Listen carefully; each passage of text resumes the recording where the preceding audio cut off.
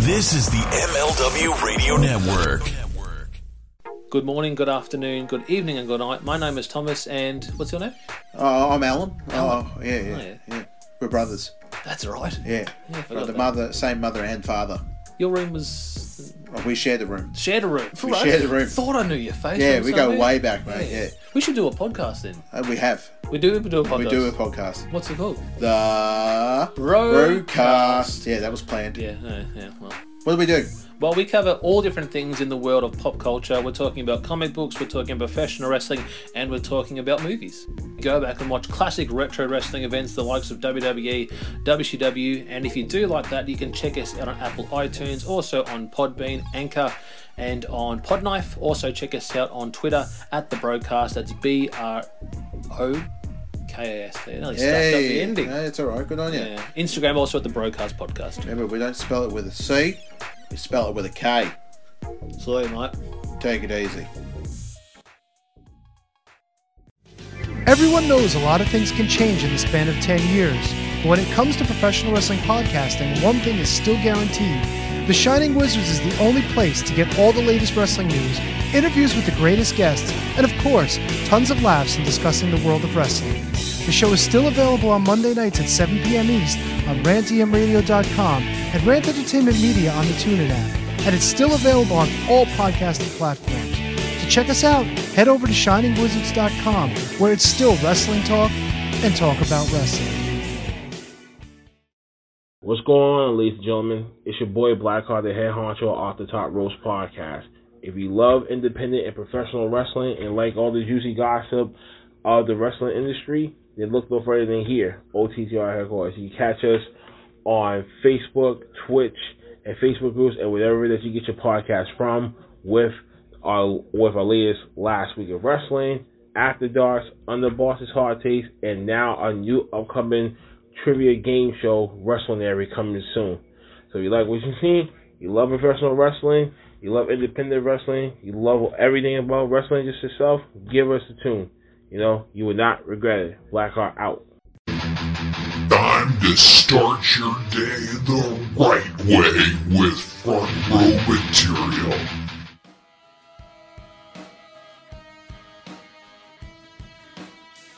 That is me. My name is Mike Freeland. Welcome to another episode of Front Row Material. I am on my own right now, but I will have the panel joining me shortly. Hope everyone's Tuesday night is going well. Hopefully you got a chance to check out the Freeland 5. We had a big show earlier this afternoon. We covered the top 5 stories that are trending in wrestling right now. But I think without any doubt, the biggest story trending in wrestling right now is the passing of Scott Hall. And I want to kind of start off the show talking about that, because no matter if you expect something to happen or you don't expect it or whatever it may be, when you're a pro wrestling fan and a death happens, it's a big loss. It's very difficult to, compartmentalize and to digest. And I think especially with Scott, somebody who we saw him struggle so mightily for so many years, and then things started to turn around and get better for him. And knowing that his body was breaking down due to wrestling, we've seen so many prior wrestlers, back surgeries, knee surgeries, hip surgeries, be doing well, recouping, and then all of a sudden, due to complications with a blood clot, he ended up suffering what we've been told is 3 heart attacks. Then he went on to life support, and then they took him off of life support around noon yesterday, and he made it all the way until about 8 o'clock p.m. Eastern Standard Time before he had expired. It's so sad. It's such a sad thing. I was mentioning it on the 5 earlier today that it often reminds me of The Ultimate Warrior in so many ways. The Ultimate Warrior had gone through so much, and he finally came and he made peace, not only with himself, but he made peace with a lot of the people in the business that he might have been at odds with. And he came out and gave that amazing speech on Monday Night Raw. And then, 24 hours, 48 hours later, he was gone. And it's sad. It's really sad when you hear people are getting their life back together and then something like this happens. And my thoughts and prayers are out to not only the Hall family, but to the legions of wrestling fans who loved Scott Hall. And from his AWA days to his early WCW days to his days in the WWF and then back to WCW, even during his TNA stint as well, when he came back, so many different things that Scott has done and great matches. Throughout the course of the show tonight, I want you to hit me up in the chat and let me know what your favorite Scott Hall moment was. If you have a favorite Scott Hall match, love to get your input on that. So with that being said, let's go ahead and let's bring in to the show. He's a regular. He's a Canadian. He is the leader of the behavior scale. It is Dr. Butt, if you will. Let's go ahead and bring him on in here. Mr. Butt, how you doing, buddy? I'm doing okay, Freeland. How are you, bud? You know what? I am doing well. Obviously, with everything being taken into consideration, it's interesting. You always know where you were when a tragedy happens. And I remember where I was when I found out about Dusty Rhodes. I remember where I was when I found out about the Ultimate Warrior. And I think in so many regards, people have thought this would have happened to Scott Hall many, many years ago. Kevin Nash gave an interview and he said he was just preparing to wait for the phone call when Scott had passed. But Scott really turned things around. Let me ask you this. It's so creepy. You go in for hip surgery and all of a sudden a blood clot gets loose, 3 heart attacks, and now we're talking about you in the past tense. It's been a very surreal 24 hours.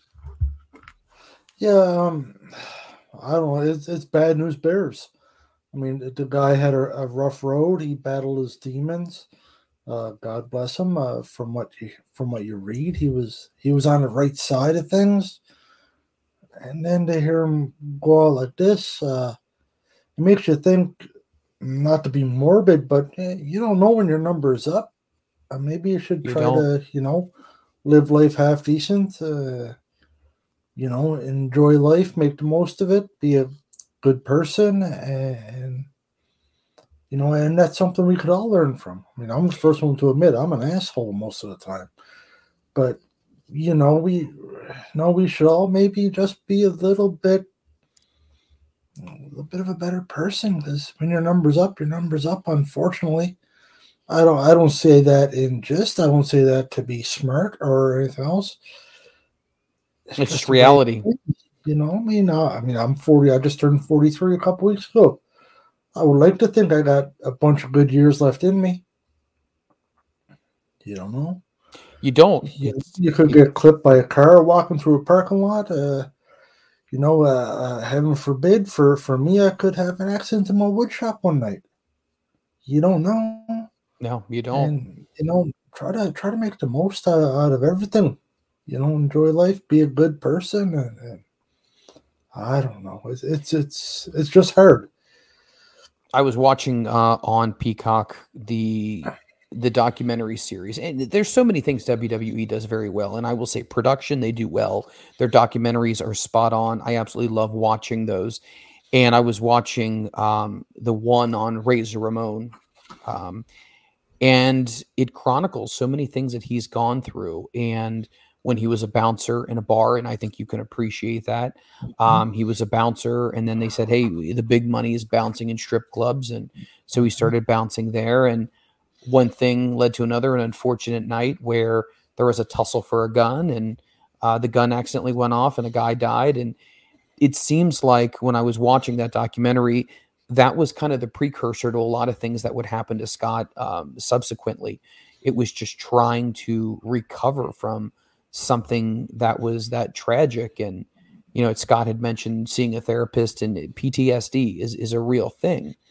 And it's just tough. It's very, very tough. And to know the precursor to so many things, what led to maybe some of the alcohol and substance abuse, it breaks your heart, because at the end of the day, he had no intentions of having that happen in the parking lot. But he took it very, very, very personal. And like you would, but Hall is from the generation, right or wrong, probably wrong. PTSD was foo-foo. It Oh, wasn't sure. suck it up. Don't be a Yes. big baby. Suck it up. Rub some dirt on it. Right? And you'll be all right. Just get over it. You're being a big baby. No, we know that now. That's not to knock that generation. That's not to knock the people. It was just different. Right, man. I know, as you know, I was a bouncer for years, and I've seen some stuff. I seen a guy get gutted one night, right, and it sticks in your head. You don't ever forget it. I couldn't imagine working and killing a guy. Right now, once again, did he kill him? No, but it resulted in a death. Right. Let me rephrase what I was saying. I apologize there, but I couldn't imagine. Whether you feel like you're in the right or you're in the wrong, that's got to weigh on your mind. It has to. And a lot of people, once again, I've been a person to do it, turn to the bottle to deal with stuff, right? Or thankfully it's never been me, but pills or God only knows whatever else. I mean, he had a rough road. I mean, he was not an old man. Right, and he lived through a lot of stuff, that unfortunate death when he was a bouncer, just running the roads. We all know those stories. Running the roads, uppers to get going, downers to get some sleep, the pills, the booze, the whatever else. I mean, he had a rough road. He did. He definitely did. In the road of a wrestler, the life of a wrestler, it's so much more than just taking the bumps in the ring. I mean, most of the things that happen to wrestlers happen, when you walk through the curtain, whether that be relationship issues with a significant other, being away from home for so long, not seeing your kids, trying to work through injuries, coming down off a high. Most wrestling shows don't end until 10, 11 o'clock at night, and then you got to go to bed. And how do you go to bed when your adrenaline's pumping? Well, you have to take a downer and get yourself to sleep, and then in the morning to get yourself awake, and you got to get yourself, back on your feet and bright-eyed and bushy-tailed, and in that perpetual cycle of uppers and downers. It's not intended to be used inappropriately. It's unfortunately just the nature of the way the industry is, and I think we've learned in the subsequent years that those things are very, very difficult on your body.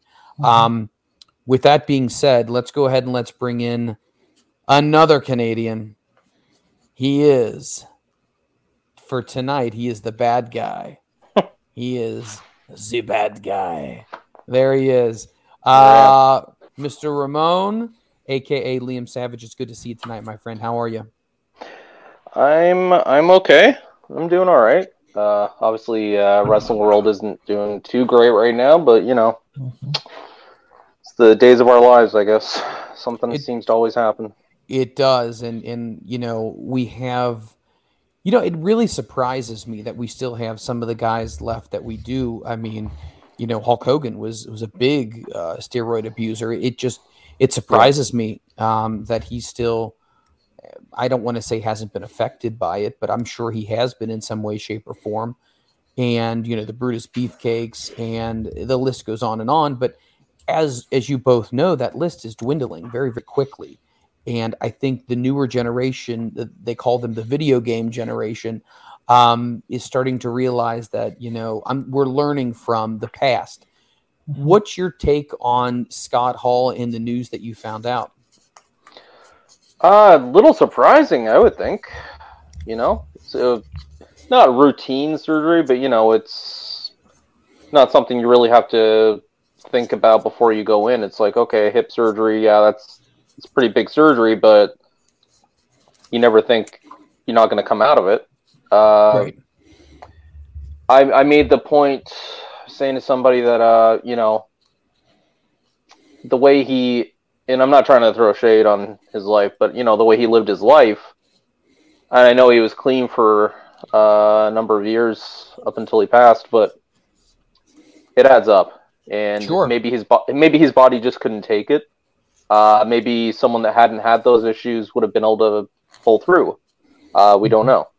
So we have to look at it in those terms. But it was pretty sudden. I just barely remember hearing about him going in for hip surgery. And I was like, oh, okay, that'll be good for him. He can let the rest of his life get around a bit easier and all that, and then this happened. So I was like, oh, okay. I do want to point out, though, that there was a lot of people, and I'm sure you guys saw this, that were saying rest in peace before he had already passed. Yes. And, I'm trying not to be negative here, but, like, that, it should go without saying that shouldn't be something that's, like, just out of respect, you shouldn't be putting that. We all knew pretty much what the end result was going to be. But right. just to say it prematurely like that, I mean, have some class. And there were some notable people online that were doing it, some notable accounts that were doing it. And myself and a few other people were just thinking, like, nothing's even, like, he hasn't even passed yet and you're doing this. It's ridiculous.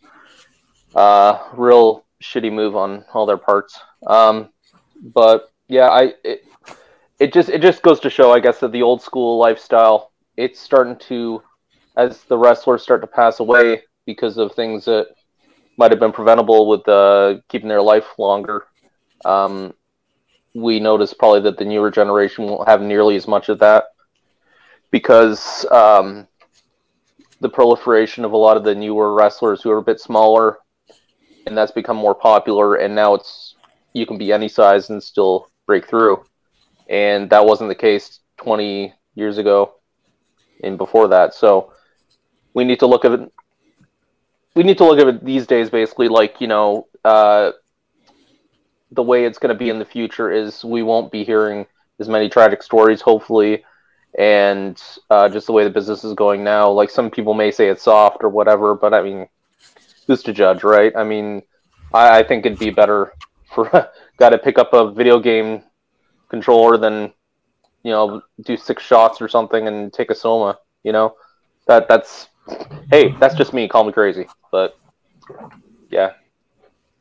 But what's your thoughts? The hardest things, I mean, the three of us are in similar age.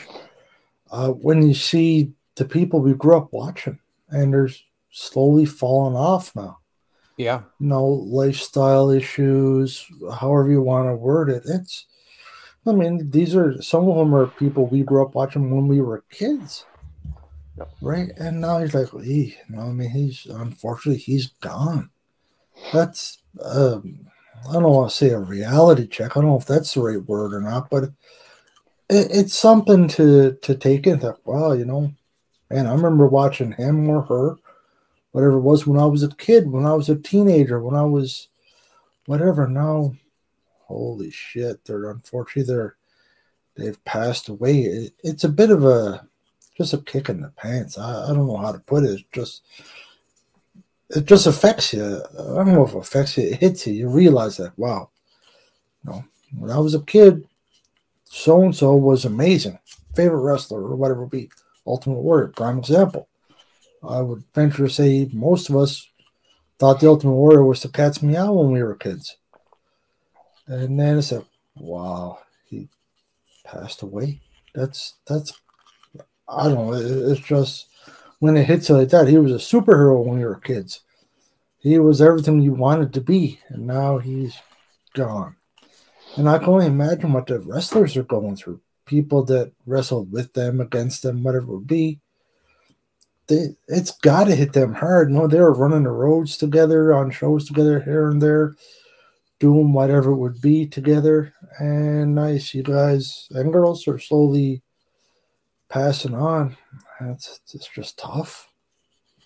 ECW fan made a great comment, said that, you know what, it is amazing that Jake Roberts is still with us. I mean, when you think about individuals who put themselves through so much, and Scott definitely did, let's be honest. I mean, outside of the surgery, Scott dealt with a lot of emotional things. And once again, I'm not going to pass judgment how someone chooses to cope with things, because we don't all have the same support system around us.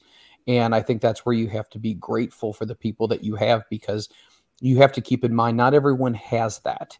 Not everyone has that person that you can open up to and talk to. But, when you think about the things that Jake has done, just watching Beyond the Mat was an eye opener. And then you see the resurrection of Jake the Snake Roberts, which is a great thing to see, and how he's being utilized backstage with AEW now is a great thing. But my God, it's a miracle. It truly is. And, when we talk about things that are a miracle, the one thing I kept thinking of is, we were close to losing Ric Flair a few years ago. And I remember where I was. I remember where I was teaching, and I was in the parking lot having lunch in my car. And, it was like he has a 14% chance of living, and this and that. And all the years of drinking had definitely caught up with him. And I thought, this is it. And people were preparing on different podcasts and different wrestlers were going to put a tribute together. And then he pulled through. And so I guess I kind of conditioned myself to think, well, Scott's going to pull through too. We've been down this road before. We've seen miracles happen. But once again, we don't know the severity of these heart attacks. We don't know the severity of what the blood clot was and how weak his body may have been or compromised by just everything that he had gone through. And it's a gut punch. It's definitely a gut punch. But I Am Dwayne says NWO for life. Absolutely, I agree. Yeah, he also says, so sad for the loss of Scott Hall. ECW fan says, rest in peace, Scott Hall. Something that people may or may not realize is that Scott Hall was in the very first segment of the very first Monday Night Raw with Vince McMahon in the ring. So he was actually the very first when it came to Monday Night Raw from the Manhattan Center. And so many great matches happened in the Manhattan Center, including the match I remember vividly watching in my living room. He and the 1-2-3 Kid, when the 1-2-3 Kid won. And literally that has to be one of the first memories of just upset city. It's like March Madness, but it was so cool to see that. And subsequently finding out that they're really good friends definitely was an awesome thing. But let me first throw it to the butt. What was your first match that you remember seeing Scott in? I think you just hit it out of the park right there. That was the first match I can remember. I have no doubt I've seen him before, but I remember him and the 1-2-3 Kid. Unfortunately, I don't remember vividly, but I remember that. I mean, we all know the ladder match. I mean, that's pretty iconic there. But the first match I can remember would be him and the 1-2-3 Kid. And, well, it launched the 1-2-3 Kid, and it definitely didn't hurt Razor Ramon by no stretch of imagination. Liam, what was your first encounter with Scott? Sorry. I'll set that to vibrate. That was a dramatic introduction. Just cut me off. I see how it is. To Liam's answer. It wasn't on purpose. Yeah. So I'd like to say it was, in the AWA or something, but I remember just bits and pieces of the AWA because it was around when I was just, before I was 10. And, but I came to starting to watch wrestling again, kind of real hardcore when it was like probably late 95. Mm-hmm. So he was kind of on the downside of his WWF career at that point, but I do remember the main thing I remember was, and it's probably not the best first memory, but was him against Goldust. Oh, yes. Yeah, and we all know what he thought of that. Correct. It was nothing personal against Dustin Rhodes, but, just the whole program he wasn't a fan of. I remember that, and I thought, oh, that's kind of crazy. But obviously, we ought to remember he's the one that started off the NWO, right? Absolutely. So that was something I remember watching. We only got a clipped version of Nitro where I lived, so we'd only get to see like little clips of it basically. But I remember seeing that, and it was like, was it Mike Enos against Wayne Bloom or something? I don't know, some throwaway match, and he just comes walking down the stands, and I'm just thinking, wow, this is interesting. And that was the first major thing I remember, and then just everything off from there. I do remember going back and seeing some of his stuff, like the WrestleMania 10 ladder match. That was great. A lot of his big important matches I saw after the fact, but the main real eye opener was him appearing on Nitro for the first time. That was pretty special. I remember seeing his vignettes as he was coming to the WWF and as Razor Ramon, and he was the Scarface character in the big Cadillac, and then walking the streets. It's either South Florida. I would assume it was South Florida. Just kind of doing the whole Cuban thing, and I thought that was so well done in the days when they had vignettes building up the appearance of someone. And I thought the character of Razor Ramon was it was cool. It was one of the first characters I remember that the whole thing was meant to be cool. Ric Flair was always the flashy guy, the guy that got the girls, but he was just slick. He was debonair. And it was one of those deals where when he came in, he had all the intangibles. I think in the documentary on Peacock, they actually call him wrestling's version of Tom Selleck, because if you remember, he originally had the big thick mustache, the big curly Scott hair. Hall. Yeah, big Scott Hall, and then he did the Razor Ramon character where he slicked his hair back and kept the stubble and the toothpick, and it just worked for him. It was golden. The toothpick. I don't know why I'm not a toothpick guy, but when I was a kid watching that, I don't know how many wooden toothpicks we went through at my house. I just put a toothpick in my mouth. Why? Yeah. Because it's cool. Razor Ramon.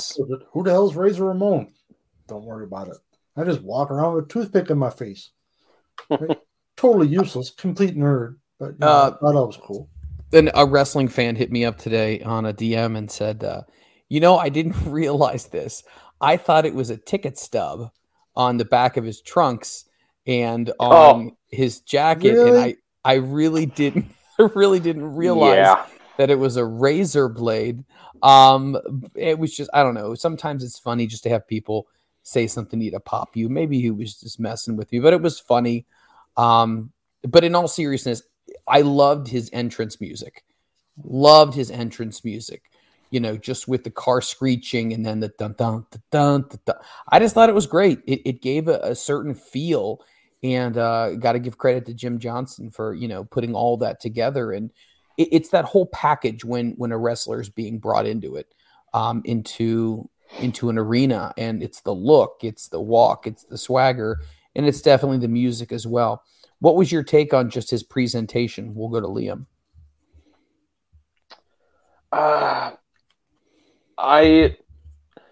I'm more like it's weird because I've said before, like, I think the first year I started watching wrestling was like 86.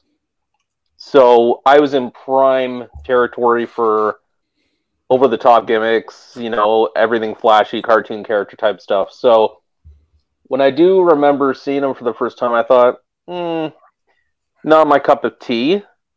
However, he did play the part perfectly. But like I said, the cartoon kind of stuff, it doesn't sit right with me.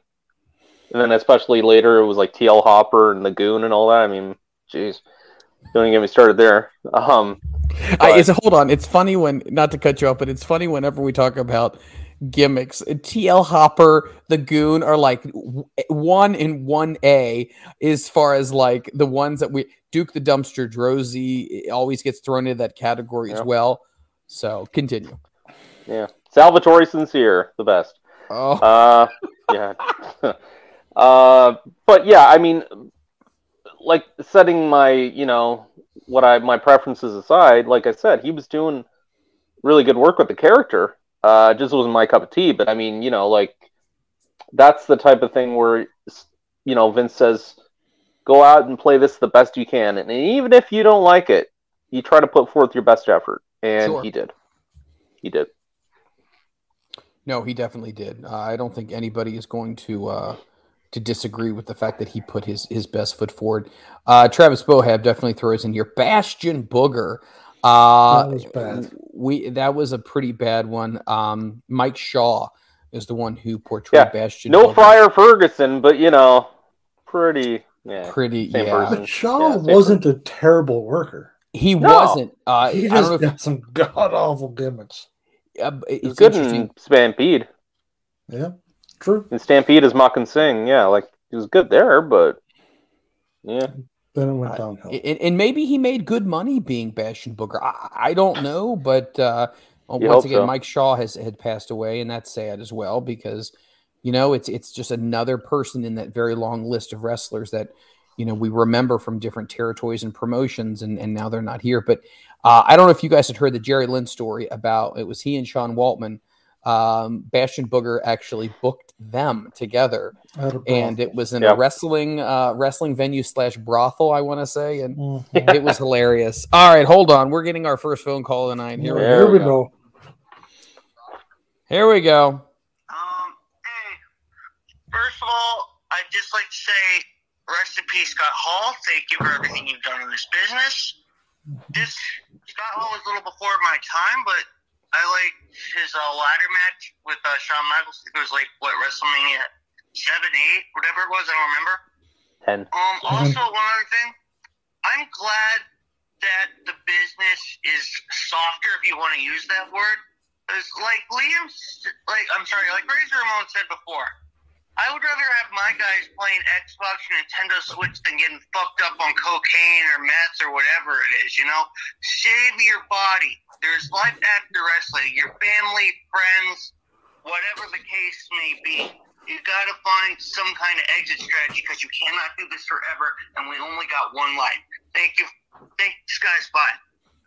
All right, that's our first call from ECW fan. I think he made some very valid points. And the ladder match was 10. But hey, you know what? There was a SummerSlam after that too. I think it was the correct. Yeah, it was SummerSlam like a few months after. I think not 100%, but yeah, that was good too. This is according to the Sportster.com. They're running down the top Razor Ramon matches, and coming in at number 10 was Razor Ramon and Ric Flair versus Randy Savage and Mr. Perfect, Survivor Series 1992. I remember that match incredibly fondly. What an incredible match. The original incarnation of Survivor Series. 5 against 5, strive to survive. That was the way it was, and the reason why Survivor Series was created because Vince McMahon was trying to prevent Jim Crockett from getting on to pay-per-view. And Vince McMahon said, hey, if you put them on, you can say goodbye to getting WrestleMania. So they went ahead and blocked that from happening, and Survivor Series was born. It was something that was a Pat Patterson creation. And once again, Pat Patterson, God rest his soul, he's no longer with us, and somebody who has done so many things in wrestling. But that one was a great, great match. Do you guys remember catching that? Or oh God, no. 92. 92. I've seen bits and pieces. Yeah. Really good match. Then we move on to number 9, a match that I think we all can appreciate. That was the Razor Ramon 1-2-3 Kid. That was May 17th of 1993. Once again, in the Manhattan Center, which, it's interesting. The Manhattan Center has completely changed the way it looks because GCW had an event recently there and they repainted it and it looks totally different. But once again, I'm comparing 1993 to 2022, which you can't expect it to be the same. That's a different venue. Which one? The one you're thinking for GCW is the Hammerstein. Oh my gosh, it's the Hammerstein. I'm sorry. All good. The Hammerstein Ballroom. But it's in Manhattan, whatever, It looks different as well, though. But once again, things have changed and evolved. But yes, that match between Scott Hall and the 1-2-3 Kid, I mean, most people would have thought it would have been a squash match, but it wasn't. That's the beauty. It was so competitive, and Scott, God rest his soul, made Sean look so good. Mm-hmm. Not to say Sean wasn't extremely talented at that stage. He was, but at that time, the Razor Ramon character was above where the 1-2-3 Kid was, but he made him look like $1 million. And you know what they say in wrestling, you're only as good as your opponent makes you look. Bret Hart and Tom McGee. Perfect example. Absolutely. It's funny you talk about Tom McGee because I literally watched, it's a very short documentary about the match that was lost. Tom McGee today, once again, I try to tell myself people change and look different, but I would not have recognized him whatsoever. Like, I don't even associate this facial features, all that kind of stuff. He could walk past me and I would not even know who he was. Well, didn't he get beat up or something not long ago and they had to reconstruct his face or something? Or his face got busted up anyhow? Something definitely happened with him. I don't have all the details, but yes, he was involved in some type of altercation and things didn't go off so well. Fast forwarding to 1993, a big match in Scott Hall, Razor Ramon's career, was the finals in the King of the Ring, the year Bret Hart won the King of the Ring. That was a great match as well. Yep.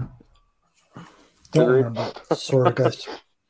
My memory's atrocious. I'm sorry. No, you're fine. Either Liam is in deep thought or he. No, I'm not really quite. That's it. Huh? I just agree. That's it. Like, I don't know. Yeah. So it was the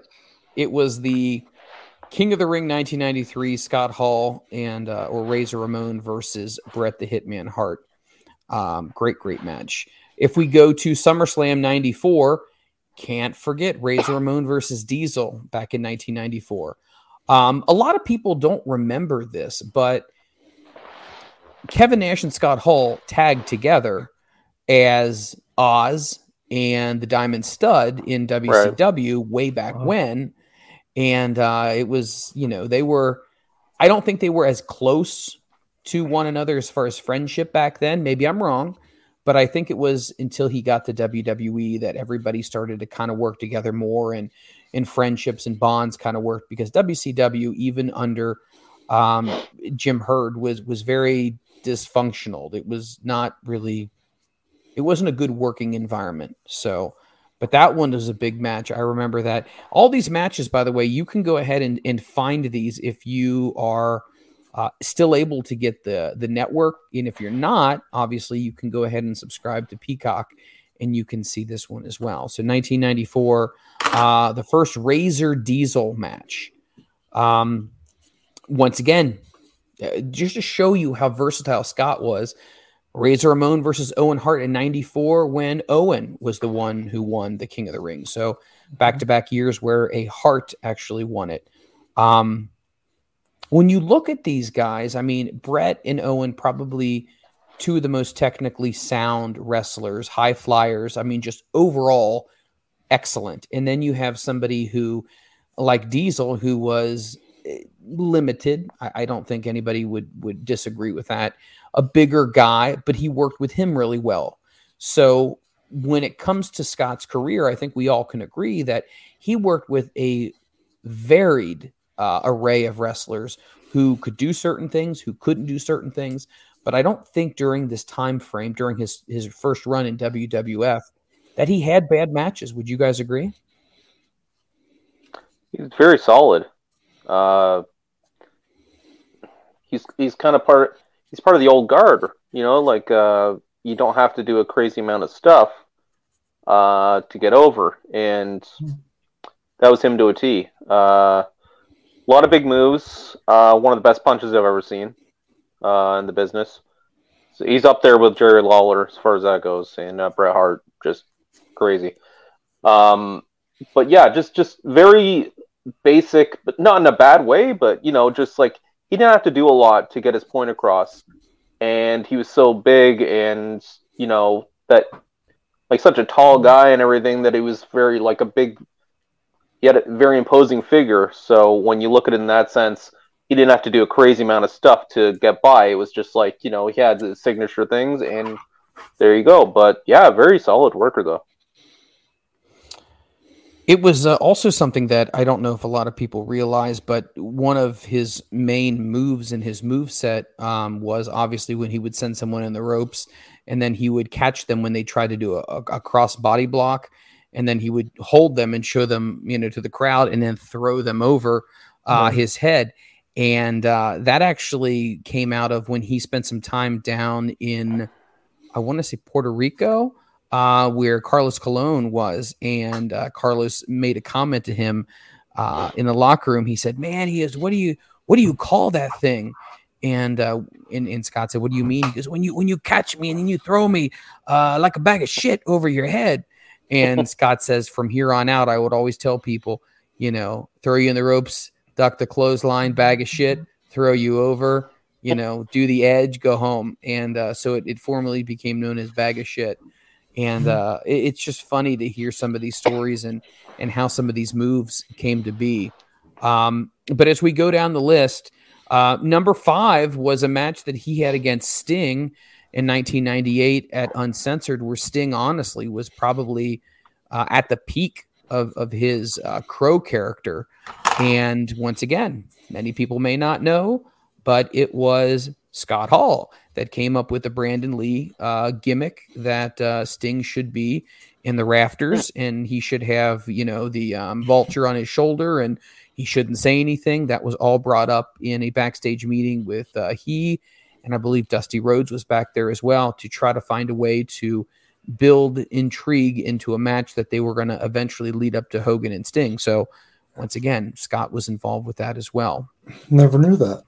Yeah, I mean, interesting things that we drop information on you on Front Row Material.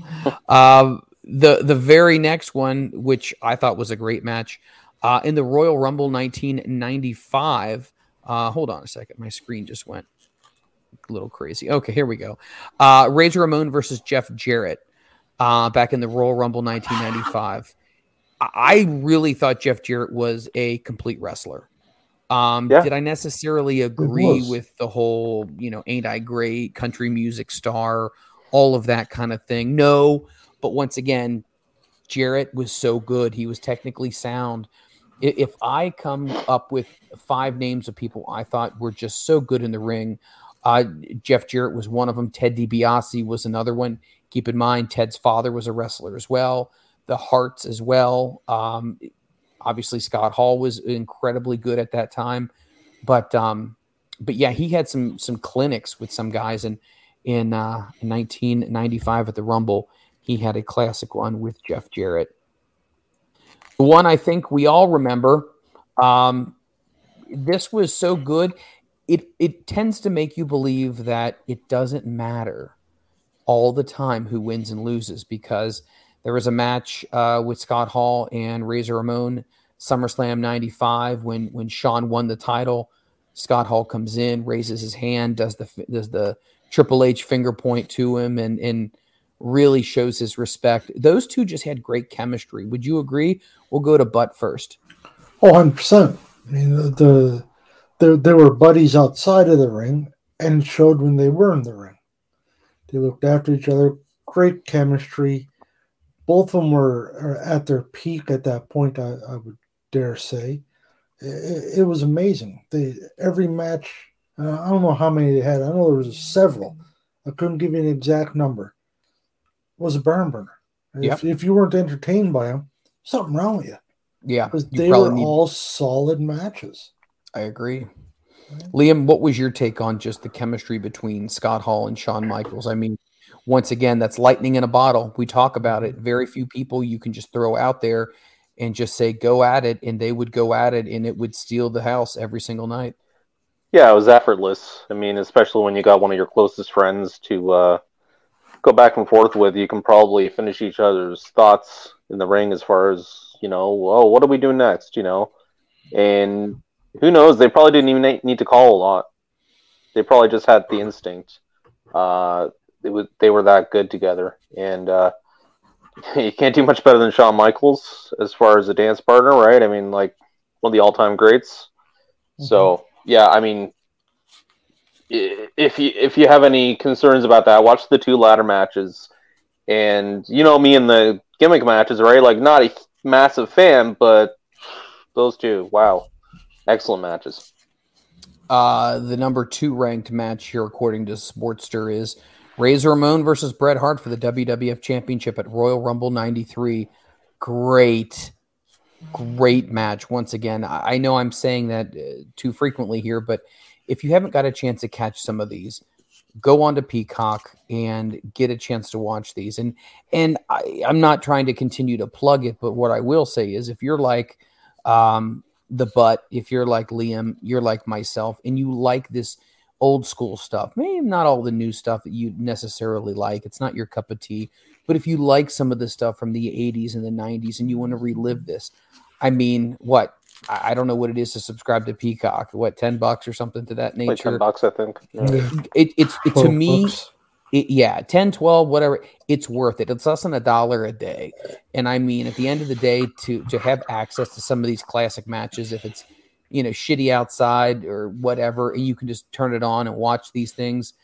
I remember growing up, I don't know if I told the story, but I went into my local video store and I bought all of the videos. I bought them all. I bought all of the WWF matches, and the woman said, "Well, you're the only one who's renting these, so I guess we should just give it to you. So what's the amount?" And I think literally I bought like 30 tapes, and she was like, "Well, it's going to be about $90." And I said, "Boom, here it is. It's 30 VHSs." And I would watch them and watch them. That's pretty cheap. Well, I mean, keep in mind, you're back in the 90s here, and it's VHS, and it was still $90, Freeland. Come on, it was. Even for somebody as cheap as you, $90 is not a lot of money. Well, I tell you what. Think of how much they're worth now. Oh, a ton. Yeah, a ton, and absolutely, and I have them all, and I had them all in their original cases from Coliseum Video. We're having a talk after the show. Yep. Their inserts and all that stuff. So many things, and the very number one match of Scott Hall in his career, according to Sportster, which again, it's just their opinion. Razor Ramon, Shawn Michaels, WrestleMania 10 ladder match, which if you haven't seen it, we've talked about it, and he alluded to it numerous times so far in the show. So good. That's kind of a no-brainer. That is. Really. And Sportster's pretty good. Their lists are usually pretty solid. I would agree. So a great match on that one. Not to go ahead and cut this tribute short to Scott Hall, but there's so many other podcasts out there that are covering it. I highly recommend you guys listening to other podcasts as well. And a couple of podcasts, the Broadcast podcast is over in Europe. They go ahead and they support us. Obviously, Shining Wizard supports us. And if you want to get your show highlighted in an audio commercial with ours, go ahead and send it on over to me, and I'd be more than happy to add it to our show as well. Once again, we support each other. Independent podcasting is no different than independent wrestling. You extend your hand, and hopefully someone listens to you. Maybe they'll listen to us as well. So, all right, moving on. I thought this article was very, very interesting. Jeff Cobb, as we all know, who is a fantastic wrestler, in Lucha Underground, he was Matanza, and he wore a mask. He gave an interview with WrestlingNews.co, and he basically made a comment, and I wanted to get your opinion, not on the whole interview, but the comment itself. He says, creative freedom is more important than money, and that's the reason why he chose not to sign with WWE. So I'm going to go to the butt first. Let me ask you this. Now, obviously, you got to take in consideration where someone is financially already. It might be easier to say, I want to be more of an artist than collecting a paycheck. Depends on where you're at, what your bank account looks like. But would you say people maybe on Jeff Cobb's level nowadays are realizing that we only have so many bumps, and that I would rather try to tell my own story than just collecting another paycheck? People on his level, yes. Because I don't know a lot about Jeff Cobb. Apparently he's pretty big over in Japan. Correct me if I'm wrong. Liam would be the guy to know that. So he's made money. He's been around a while. He's Olympian, if memory serves me correct. No? Or he tried out for the Olympic team. Something to that extent. I mean, the guy's legit. He's been around a bit. If he's going and doing tours in Japan, he's made some money. Lucha Underground, he's made some money. So at his point, yeah, I could see that. No, he's probably not. He shouldn't be chasing the buck at this point. You would hope not, anyhow. So yeah, he's a story. He wants a little bit of control. No, I mean, if he were 5 years in, and he hasn't made stacks of cash, it's a different ball game. Like, I think, I know me, guaranteed, I want the money. Sure. Show me the cash, and once, I'm settled, the mortgage is paid off, the truck is paid off, I got some money in the bank, then we can play the, I kind of want to have my story told, I want to have my way type of thing. But until then, once again, it's purely my opinion, I want the cash. But he's been around long enough to where he's got a name, he's made his cash. So if he just wants to have the control, good on him. I hope he makes a go out of it, and he does some great stuff with it. I think it's fantastic for him to have control. Love it. Liam, what's your take about this? If you're Jeff Cobb and you've had a very successful career, and we're assuming here that he's got some money in the bank, but let's just say he does. Would you say chase as much money as you can until your bump card is full, or would you say, you know what, at some point in time, I want to leave a mark in some way, shape, or form. I want to do my thing, even if it's just short and for only a small amount of time? It depends how you see the wrestling business. If you're more like a person that it's like, this is my entire life, then you want to find that nice balance. You want to have the creative that's going to put you really high up there and hopefully remembered, but also your bank account looks good, right? For him, I can't assume he's probably doing amazingly well in Lucha Underground because I've heard horror stories about how they are run. But he was with New Japan for a year or two, and putting on some great matches. And he, obviously, the Japanese money is a lot better than over this way. As far as when you do your tours and you make like thousands for each tour. So I would say at this point, he's a young enough guy that he wants to kind of, just explore. And there's nothing wrong with exploring, but you want to find that good balance. And I think the thing for him is he's going to want to, let's just say he's in his early 30s, okay? He's probably got a good 10 years left if that's the case, before everything starts to break down a bit. It wouldn't be the worst idea to take a couple of years, try to travel around more, get into some different areas, Europe, Japan again, but maybe for some different companies, come back around the American independence, but get that exposure, really go for what you want, and make sure, since he has somewhat of a name, that he's picking those matches he really wants to do. And if he can get that, let's get some good payoffs. Sky's the limit for him.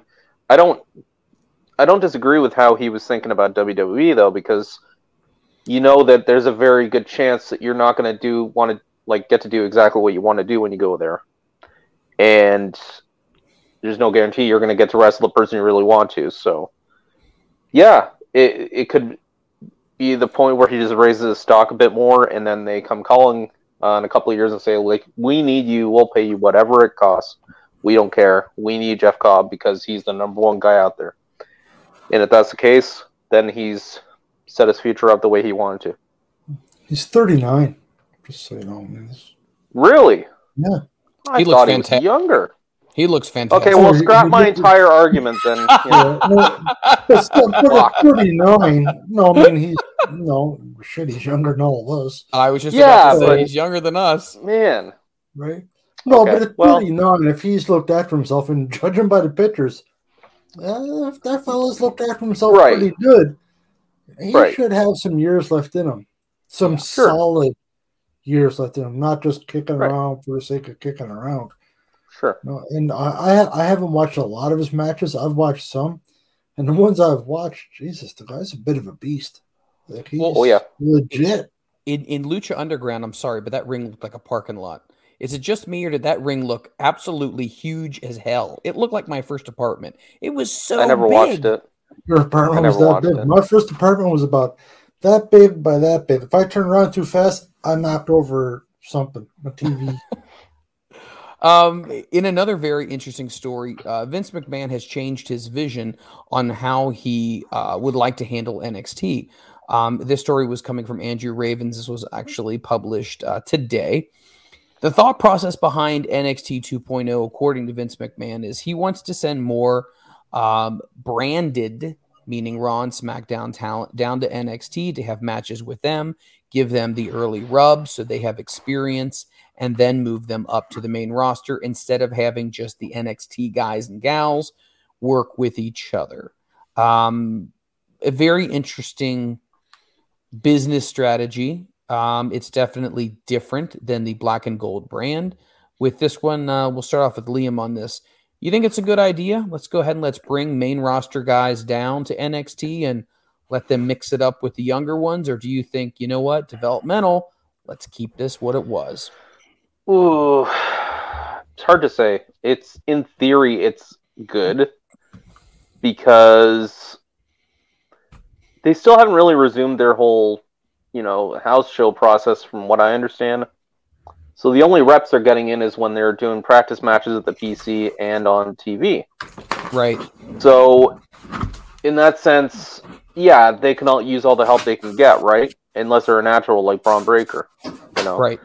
So I don't have a problem with that in that sense, but the other side of it is the whole point of going to 2.0 was a developmental again. They went too far with trying to make it a third brand. They lost the vision, and we all agree. They just lost the vision. And as good as it was getting, it was only a matter of time before just the pot boiled over, and that's it. Pandemic started, and that kind of showed, well, here's what we got. So I don't really want to see the top stars come in. It's okay once in a blue moon, like they did originally. Like I was saying before, like they had John Cena on an episode, they had Natalya come on, Punk came on an episode. So it's okay in that sense. But if they're doing it like monthly, like once a month, there's one of the main roster people coming on, not interested, because then they're just losing focus again. I want to see them actually get proper focus, keep the focus on where they're going, and not stray from that, because it's going to be really hard to. But they might just be focusing on ratings again. And from everything I've been told, they're doing pretty good ratings-wise. So I don't want to see, any momentum they have right now just getting screwed up. So no, that's I my agree. thought. I agree completely. But can you still hear us? He's left us. But can you hear us? Okay, we'll just kind of leave it open here and see if he comes back and joins us here. The next thing that I found was really interesting was the fact that WWE is looking to change the name of Elias and change his gimmick, repackage him, and bring him back again. Now, we've seen this happen numerous times over the years. I mean, Kane was repackaged. I mean, he was originally Isaac Yankem DDS. The Godfather used to be Papa Shango. Repo Man used to be who was Repo Man? Smash. He was Smash.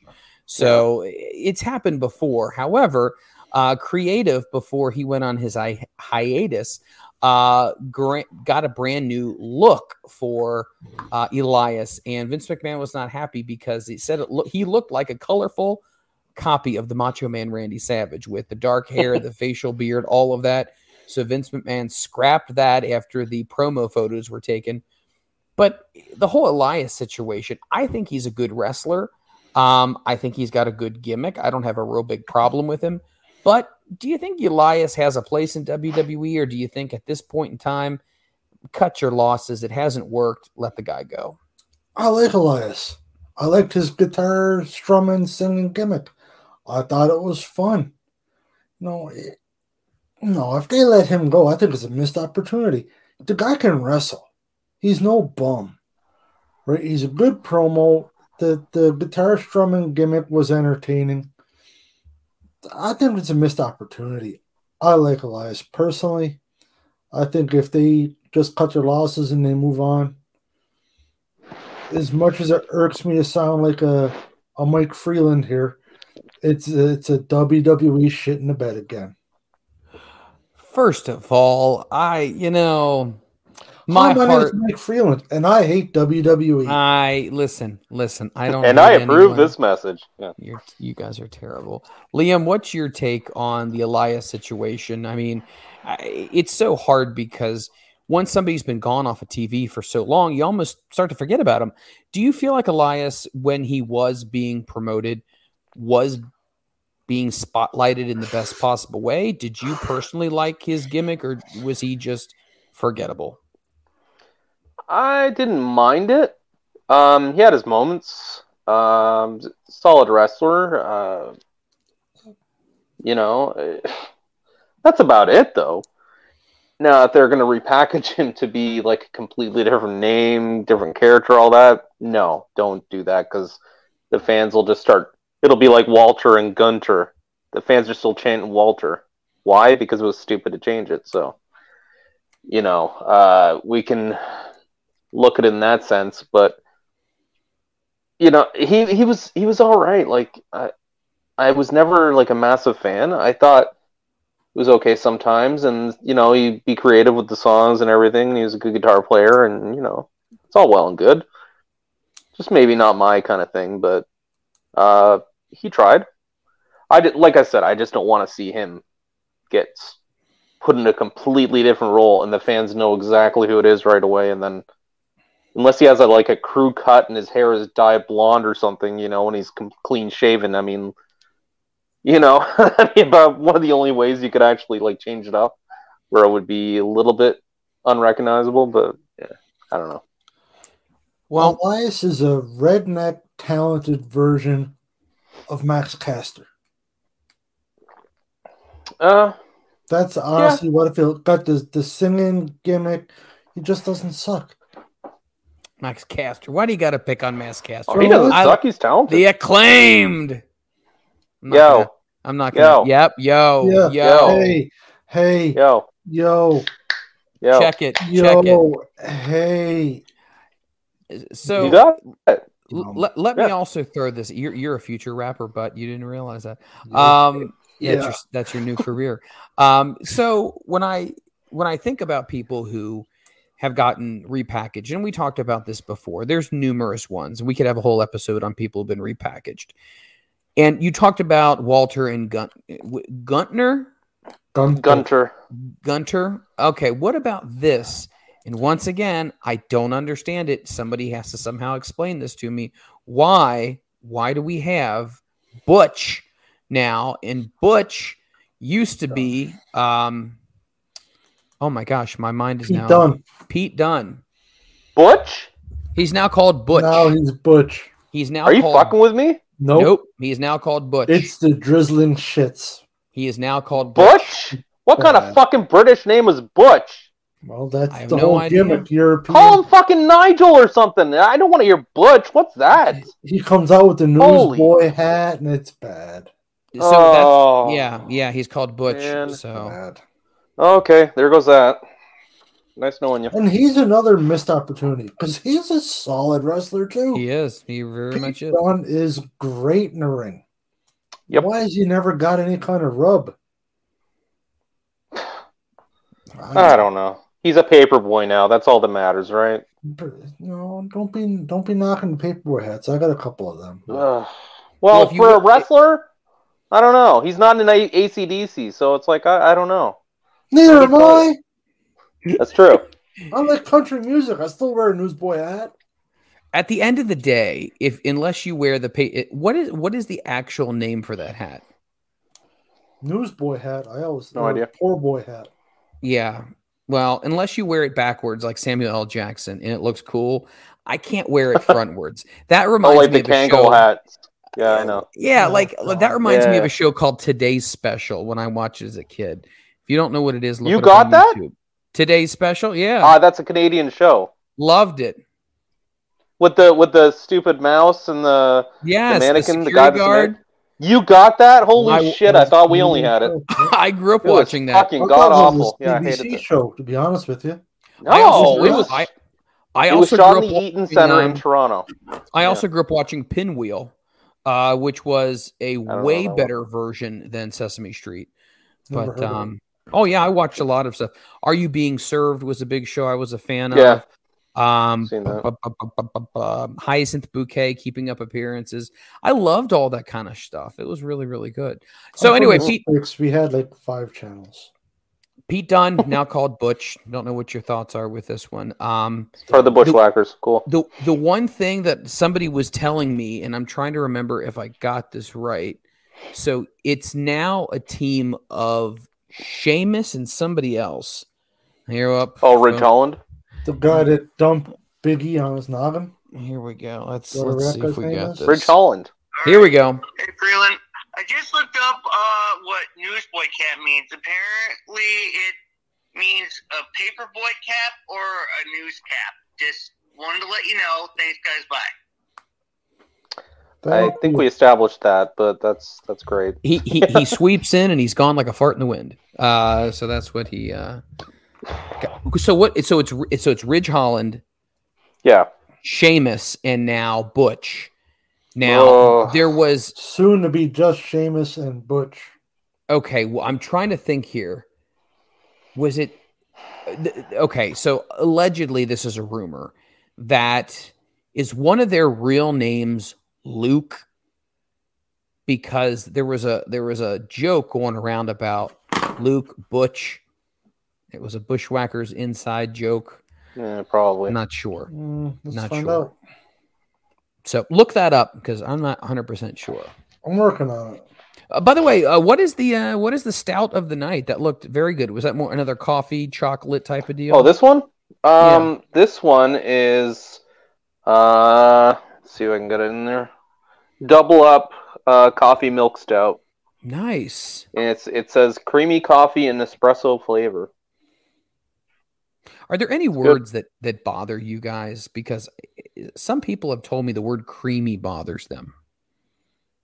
A lot of stuff bothers me, but that word isn't one of them. No.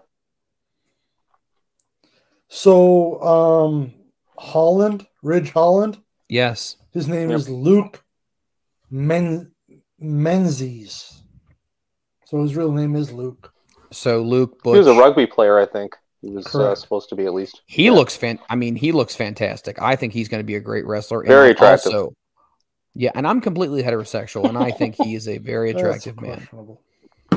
And I will also say somebody who I think is going to be a star is going to be Madcap Moss. Fuck. I do. You know what? The thing with him, when he was just Riddick Moss on NXT, he had a tag team partner, Tino Sabatelli. Mm-hmm. And they had a pretty good gimmick going, and it went good for a while, and then Sabatelli just dropped off the face of the earth. I think he got injured, and then they just released him or something, but I thought he was okay there. And then now he's doing this bullshit, and I'm just like, okay, whatever. Yeah, but these are the guys they need to try to do something with. Oh, I agree. I'm not disagreeing. Prime examples of they need to figure out a way to make these guys something. Not just jobbers, not just bottom of the barrel. Hey, we'll give them a win here, a win there. You need to try to create a star out of somebody. I'm not saying either one of these guys is your next Cena, Stone Cold, blah, blah, blah. Right. But you got to try to make something out of one of them or just internally. Not necessarily one of them. But you can't just have these guys come in. And neither one of them are bad wrestlers. Right. They're both solid. You could try to turn them into something. Well, when you look at who WWE has, first of all, Gable and Otis, I think both of those guys are good wrestlers. I think you need to do something with them. Otis, future world champion. Damian Priest is a great wrestler. I think you need to do something with him. Madcap Moss is really good. Ridge Holland is really good. Sheamus, he might be coming towards the end of his stint, I feel like, in WWE. I would think so. I feel like they've done everything they can do with him at this point in time. I feel like he might just be in the background, kind of like R-Truth, where he's just kind of there. I always thought that Sheamus would have been good if he had tried his style in Japan. Just because the way he's like so hard hitting and just like such a bruiser. Man, just put him in New Japan for a year or something. Oh, it would have been so good. But at the same time, he's beat up. Right. He had spinal stenosis, and I'm surprised he's come back from that. Yeah, 10 years ago in Japan would have been fantastic. Oh man, unfortunately, now a couple miles on him, he's a little beat up. Yeah, it wouldn't No. Do you guys feel like it was a major mistake not to bring Walter? I'm not going to call him his other name. Not to bring him into Raw or SmackDown. Yes. Yes. Big time. I still don't get the appeal of Walter. Oh my God! I don't get it. He is he Okay. will eat you alive. He will chop the shit out of you. But that's and I'm not knocking him. Me personally, I just don't get it. Maybe I haven't seen enough matches. I don't know, but okay. Did you ever see him against Tyler Bate on NXT Takeover? No, I've seen him and I think it was a Russian guy, a blonde-haired guy. Oh, Dragunov, yeah. That was a good match. Yes. That was solid. Okay. I like that one. Now, if you can find the match, him against Tyler Bate for the UK Championship at Takeover, unreal. And if that doesn't make you a fan, you'll never be a fan. Tyler Bate. Yeah, won half of Mustache Mountain. Yep. I mean, we're talking $silver areolas. I mean, it was just, yeah, really good. Whoa. Really? Calm down there, cowboy. What are you doing? Jesus. Calm your tits, Freeland. Calm your tits. Well, they're posting silver dollars, so yeah. So good. So Walter, I think it was a big mistake leaving him in the UK version of NXT. They should have brought him over to the States. At one point, there was rumor that he didn't want to come over. Right. He's changed that, though. Apparently, he got in a breakup with his girlfriend, who I think, obviously was living in Europe, and I think that kind of changed his tune. He's like, okay, I got nothing going on over here anymore. Fuck it, let's go to the States. So, yeah. Fair enough. What do you guys think about, we're talking about all these different names of people in WWE who could be the next whomever, fill in the blank. Do you really think, and I'm really on the fence on this because I don't really understand the appeal, but I could be wrong. Omos. I don't get it. I don't get it. I mean, he's huge as shit. I mean, he's what, like 7'14"? I mean, he's very, very tall. He's a big man.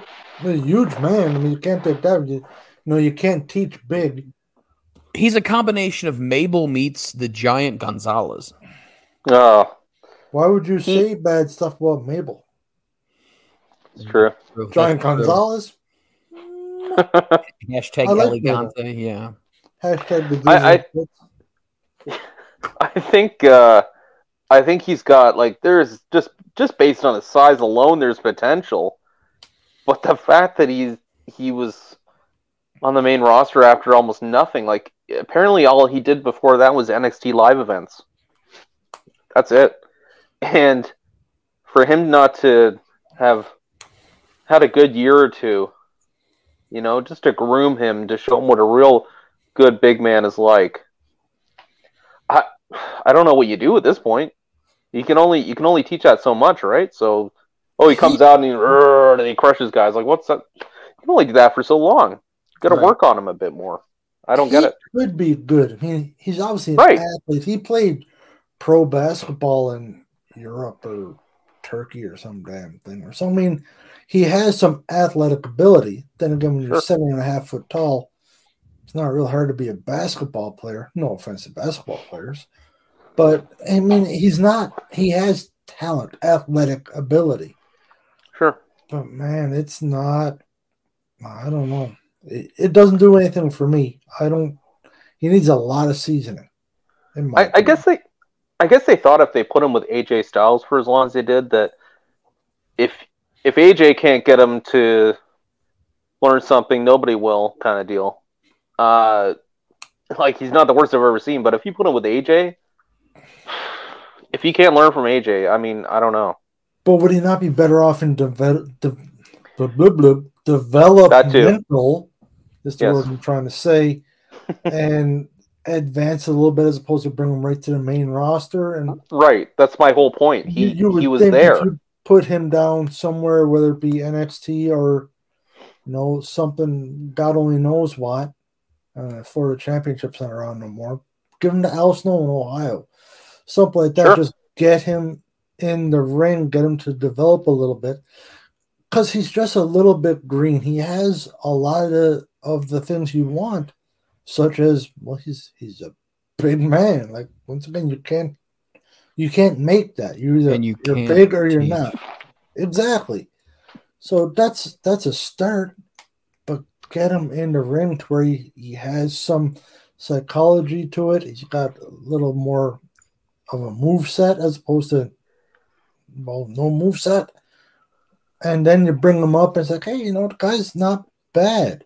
Because you'll forgive not having a great moveset if you're big enough, if you're enough of a visual appeal. Because you don't expect a guy that big to come in and be flying around and have 10,000 moves. You don't expect him to be Dean Malenko. But you don't want him to be atrocious either. Right. It's not the old days anymore, though. That's the thing. It's not where they could have taken this guy on the road for a year, work every night, double shots on the weekends, it's not the same. You got to get your reps in. And this guy won't get his reps in up to what they probably want for another year at least to be fully functional in the ring. That's what worries me. If there was a territory system still, can you imagine how much more seasoned these people would be, and the matches you'd be seeing on TV, you would never see the majority of the botches you see these days. Everybody would just be, just a repetition. They would know everything. They would know how to put together a match. They would know how to call it. And it's a completely different era. That's done and gone. It's dead. But you can only hope you can find some diamonds in the rough. Like I said earlier, Braun Breaker. Keep that guy and do not let him go. But Omos, man, it's too early. Way too early. So here's the deal on our good friend Omos, whatever. Almost, exactly. He, I'm going to pronounce this horribly wrong, so no one give me a hard time. His real name, his birth name, or nowadays it's cool for the kids to say his government name, is Tulupo Jordan Ablobian, and he's a Nigerian-American professional wrestler and former college basketball player. He is 7'3". He's not 7'14". I was off by a little bit. And he's 400 pounds. And it says he was trained by Kevin Nash. What? Yeah, at the WWE Performance Center. Now, I don't know how accurate that is. Yeah, I don't know. Well, if you're going to be a big man, going to learn from a big man. Kevin Nash is not a bad, but I never heard of Nash being a trainer. Yeah. Maybe he is. We don't know, but he's a tall drink of water, I'll tell you what. Wow, he is an ex-basketball player. Yeah, Ringside News. This is in 2021. Says Kevin Nash is a big man who can teach superstars a lot of things, especially if you're a superstar and you're also a big man yourself. Kevin Nash has recently been working with Omos at the WWE Performance Center, helping him hone his craft as a big guy. During the Broken Skull sessions with Stone Cold Steve Austin, the two-time WWE Hall of Famer said that he's been in the Performance Center and doing some in-ring work. Vince McMahon wanted a handful of big men to come back to do some special training, and obviously Omos was the guy. There you go. There you go. So it is. Wah, wah. I shouldn't say that, but that was funny when The Rock was going off on Big Sexy Kevin Nash when the NWO was there. Yeah, that's pretty good. Wow. Oh my gosh. Anyway, we're going to finish things up and we're going to talk about this. Cody Rhodes. What do you guys think is going to happen here? There have been a lot of teases recently. You think Cody Rhodes is 100% WWE bound? Do you think he's going to be facing Seth Rollins at WrestleMania? What's your thoughts on this? We'll start off with Mr. Savage. Oh, yeah, Savage. Cream of the crop. Uh-huh. Uh-huh. Elizabeth, let's go to the room. Yeah, Elizabeth, Will you marry me? Oh, yeah. Can you imagine Randy Savage talking dirty? Oh, Elizabeth, I want you to stick it in you. Yeah. You're going to feel it. Yeah, get in the shower. Yeah. You're going to feel the python. Here it comes. Oh, yeah. Oh, my God. Camel clutch. I'm Make gonna you humble. I'm going to wear the boots in bed, yeah. Oh, boy. I don't remember what you And asked we're now. done. So, Cody Rhodes, what's your Cody thoughts on Rhodes, this yeah, whole that guy. shit show? Yeah, I don't give a fuck. I really don't. It's just one of those things. It's like the news sites are just ruining it. It's like, what's he doing today? Is he taking a shit? I don't know. Find out tomorrow. And it's like, who cares? If he goes, he goes. You know, I think the money's on him going to WWE. There's enough people saying, you know, with all their quote unquote sources, you know, like Meltzer. So who the fuck knows if he can believe him or not? That he's going there. I would assume he is. And if he does go against Seth Rollins, awesome. That'd be a great match. But how far out are we from WrestleMania? What, like 2 weeks or something? 2 weeks or something? 2 weeks. 2 Raws left. 2 Raws are left. So why would if they were going to do that, why would they wait this long? Well, they were in Jacksonville last night, and allegedly the plans were that Jacksonville, hello, it'd be a great chance for him to come out and stick it to AEW in cutting a promo. But then there was also rumor backstage that they didn't debut him because of all the news with Scott Hall. I mean, there's an entire possibility that that's the case, but if they can work it, like work some miracle where they can put him and Rollins at WrestleMania and it actually makes sense, okay. And that's great. Match-wise, I'm fine with it regardless because I don't care if there's a story there. I just like to see that match. Right. Because they're both great. But you got to make it make sense. So 2 weeks left? You're really going to have to work your asses off to make that not much of something a build that I want to see. Yeah, right. I mean, just put him in WWE. I don't know. Just put him somewhere. Who cares? Fuck it. The other thought was that normally the highest rated Raw is the Monday night after WrestleMania. Which would make sense if you're going to hold off till after that so he can officially start something new. It's actually the new calendar year of WWE, the day after WrestleMania. So, well, I think the thoughts are that because what I read was it was Owens against Rollins on Raw, and whoever won would get to go to WrestleMania, but the other person wouldn't. So it's like, okay, Owens went obviously because he's doing something with Steve Austin. Hold that thought. And then Rollins, I guess that's the whole thought. Well, here's the backdrop. They can do that with Cody. If Rhodes does end up going to WWE, I could see him at Mania, but they're not really going to announce it. Maybe I could be wrong on this. Seth Rollins goes down to the ring, open challenge, Cody Rhodes team plays, and they get the big pop, because that's all WWE cares about. It's big pop at Mania. They don't care about building a story. Just big shock, and then they're going to have nothing for him after that. Thanks, guys. Bye. I think that might be the way they do it. Yeah. Well, not that bad. His concept? Yeah, it's really not. It's not. So what was happening on Monday Night Raw was Seth Rollins was saying he could do his own talk show, and then he was arguing with Kevin Owens, who says, "I already have a talk show segment," and he said, "How about we have a match?" Sonya Deville came out and said, "Whoever wins the match gets to have their talk show hosting Steve Austin at WrestleMania," which is just ridiculous. I mean, just the fact that they're doing a segment arguing over whose talk show is going to host Steve Austin, it was just, in my opinion, it was hokey. What? Well, they're trying to bring Austin back for something, so where do you go with it? You go with Kevin Owens because Kevin Owens has been running down the state of Texas. It would only make sense. He uses the stunner as his finisher. Stone Cold Steve Austin, he has a beef with Austin. It would make sense to put those two together. It wouldn't make sense to have all of a sudden Seth Rollins sweep in at the very end and say, oh, well, I'm going to host it now. Like, it doesn't make sense. But he's not going to.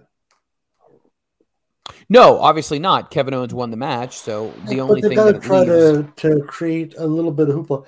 You need to realize something, Freeland. A lot of wrestling fans, no, I'm not saying this to be a dickhead, but a lot of wrestling fans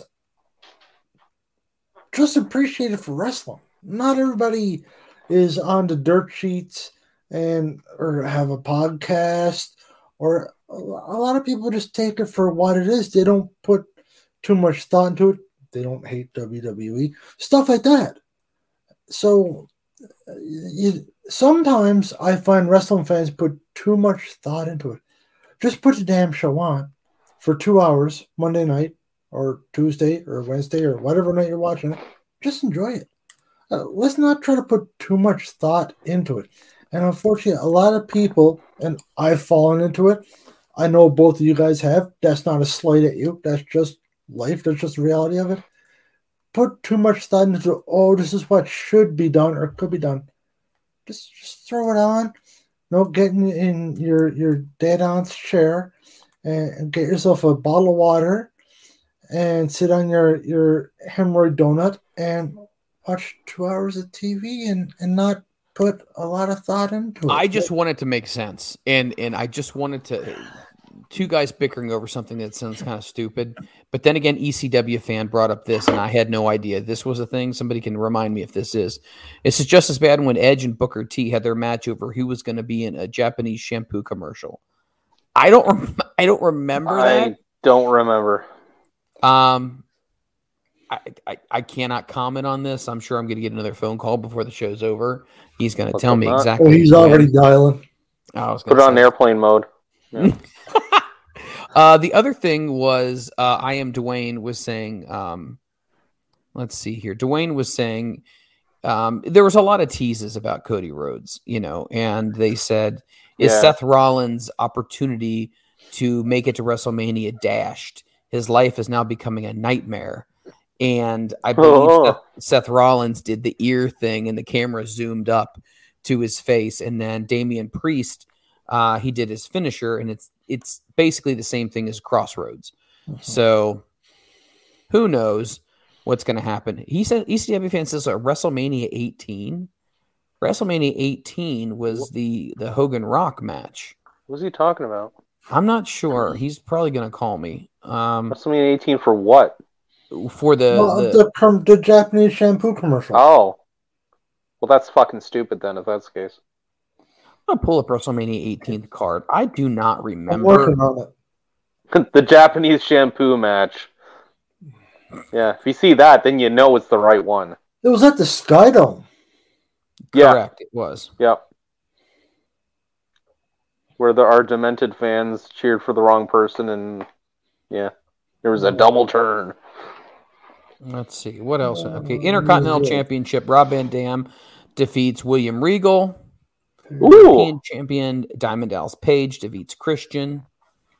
Hardcore Championship, no one gives a shit. May even beat Goldust. Kurt Angle defeats Kane. Undertaker defeats Ric Flair. Edge defeats Booker T. Okay. I did not know that, but I did not know it had anything to do with the shampoo commercial. I had no idea. So that just made me want to watch it more. That's all I know. Yeah, now I want to find out what exactly the shampoo commercial made you. Yep, it did it for you. Oh, look at you! Good on you, bud. Man, you growing the beard back there, Mr. Savage.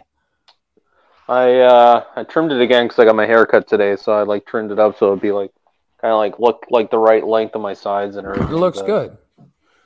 Thank you, I appreciate that. However, I didn't do the Just for Men, so. Doing the Just for Men comment here. I see. No dye needed. Bullshit. I don't dye my beard. You've never dyed your beard. I don't dye my beard. Never dyed my beard, never dyed my hair. Wait for it. It's a great experience. Especially when you got the young guys at work saying, looks like someone jizzed on your chin. And I'm like, oh, thanks, guys. That's great. Wow. Someone made a comment because you have a white patch on your beard. They'll say that to me once. It looks like someone... look at me, Liam. Right. Yeah, it looks like the same with you. Yeah. It looks like someone just, Just on your chin. Yeah. Yeah, and blowed- I looked at him and then I was like, yeah, how's it feel like to not sleep with a woman ever? Shut the fuck up Oh then. my God. Because he had never slept with a woman. So How do we know? How do you know he was a virgin? How do you know these things? just look at him. Just a feeling. Yeah. So, oh my God, you guys are terrible. He has $10,000 You in guys, Pokemon I cards. don't know. Oh, he's definitely a virgin. He There has you go. what? Thank you. He has what? $10,000 in Pokemon cards, apparently. Oh, yeah. I'm sorry. Pokemon. If you were involved in Pokemon or Magic the Gathering, let me tell you something right now. So, No. You're not seeing the inside of anyone's underwear anytime soon. maybe his own. Whose shirt Trust are me. you? Whose shirt are you wearing tonight, Bud? What is that? This is a Britt Baker, DMD. That's what I thought. I can't see the picture in the middle. Oh, it's just the belt with blood. Oh, it's the old belt. From her and Thunder Rosa match. Right now they've got the The North American title. Yeah. yes. What The what Mid-South. company? It's got the Mid-South belt. I like it. Oh no, it's a good belt. It's huge Yeah. as shit though. Good. Good. God. Oh, this is a Well, I Christmas hate those gift. women's belts. Why are women's belts always made to look so dainty? Because It's like- women are dainty. Well, That's you why. can't have the belt the same size as the men. It won't look right. Well, It the won't look WWE does proportion. it. WWE has a big obnoxious W on it, and it's just we're going to change the strap color. Hey, it's better than Medusa's belt or Alundra Blaze's, whatever. That was the That- shits. That I thing don't was so remember it. tiny it looked like it came in a Happy Meal. It was like the smallest shit. It's the one that she dropped in the trash on Nitro. Mm-hmm. It was god awful. Terrible belt. Do you either one of you guys have championship belts? I had the ECW World Title at one point, and the Taz one, and sold it to somebody. I don't remember. You sold the ECW one? Yeah, my buddy who has the the Extreme Collector, he has like the old school, like the first ECW title, like which was the Tri-State title.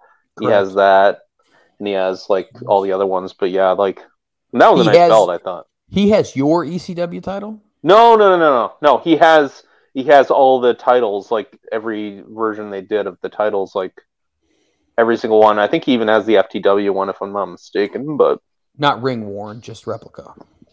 no, not ring worn. He does have some ring worn stuff though. He has Shane Douglas's.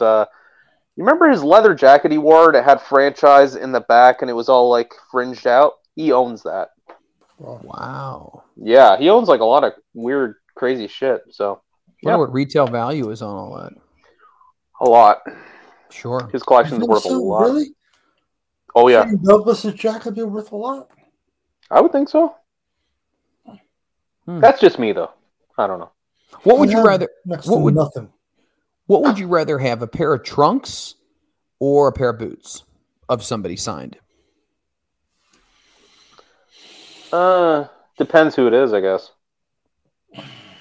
You know, like if it was if it was Barry Windham, then I'd want his boots because he has the Austin Hall boots, like the Like the real nice Southern boots, Cowboy boots. right? But yeah, Well, didn't Dustin Rhodes wear those same kind? Yep. yeah, it's the Austin Hall Boot Company. They were quite a few of the Southern like Texas wrestlers. A lot of them wore those. Yeah. I want to say, did Gordy have a pair of those as well? Not offhand, I don't remember. Okay. So far, Travis Bohem says between trunks and boots, he'd say boots. Yeah, I would say boots too, because trunks look like a little pair of underwear. Well, it depends. If they you are. get somebody that wears like long pants with something on, like a Rick Rude, yeah, you yeah. wouldn't want a pair of his. If you're gonna get tights, you wouldn't want his. The one with the on, Ultimate it would be Warrior on them? fantastic. Incredible. That'd be Get the funny one as with shit, Cheryl to be Roberts honest on with it. you. Well, but really, if you're gonna get a pair of tights, that would be a solid one to get. Now, Steve Austin, just black Speedo, Yeah. kind of boring. would Doesn't do you much. would you say you probably should have a mannequin to display them on, or how? I would assume you'd have to if you're going to display them, right? Not necessarily, man. I got a set of autographed boxing trunks just in a shadow box in my basement. Okay.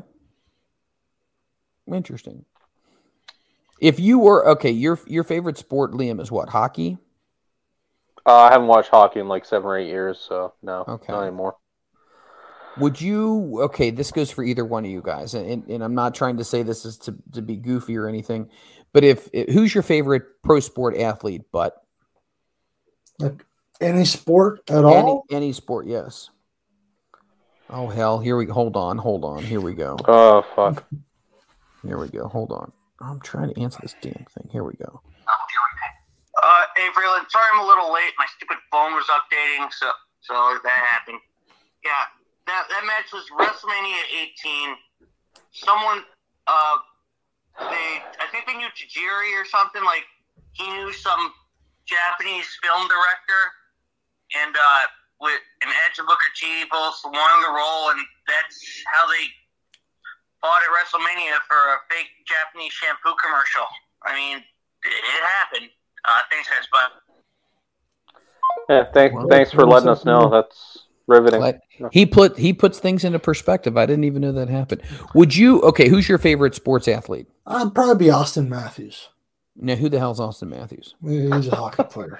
Okay, he's captain of the Leafs. Okay, would you take a signed jockstrap? Signed jockstrap? Yes. The fuck is the matter with you? No, I'm just asking questions here. Nobody wants that. No, but if somebody said, "Hey, you know how people throw gloves out and baseball players throw their batting gloves out," would you take us? Would you take it out? Here's the underwear I just had shoved up my ass crack. Anybody want it? No. Yeah, and I'll wear it every Tuesday night on my head. Jesus. I'll change my name to Aldo Montoya. Yeah, the Portuguese man of war. You definitely, you're saying you would pass on that. Yeah. All right. I like my memorabilia, but there's a line. Question's a question. All right. Need to be asked sometimes. With that being said, that's everything that I have right now. Anything that you guys have on your mind right now? Anything whatsoever wrestling related? Anything on your mind? Please share with me. Let's go to the plugs. Oh God! Just stop that. Go to the plugs. We're gonna plug people. All right. No, we're gonna plug ourselves. We are gonna plug ourselves. Not plugging nobody other than me. Let's first go to the Yes Man. Tell us what you want to plug. Yeah, so you can follow me on Twitter. GotNoof229 Freeland. Follow him. Shut your cock washer. That's enough out of you. You follow me on Twitter at GotNoof2291. And actually play. Come on, yes, man. Continue. And I'm contemplating starting my own. Contemplating starting what? I'm sorry. Continue. Oh my God. Continue. I'm done. I'm contemplating starting to see a shrink. That's what you've done to me. I have. I'm sorry. No, I'm contemplating starting a little wooden toy building business. Ooh, I like it. Yeah. Making toy cars and trucks and trains and tow trucks and boats and stuff like that. All proceeds to be donated to the local food bank or the food sharing program at schools in the area. That's tremendous. That's awesome. I think that's really cool that you're using your talents for a good cause. Thank you. Now I'm done. Bye-bye. Thanks for coming out.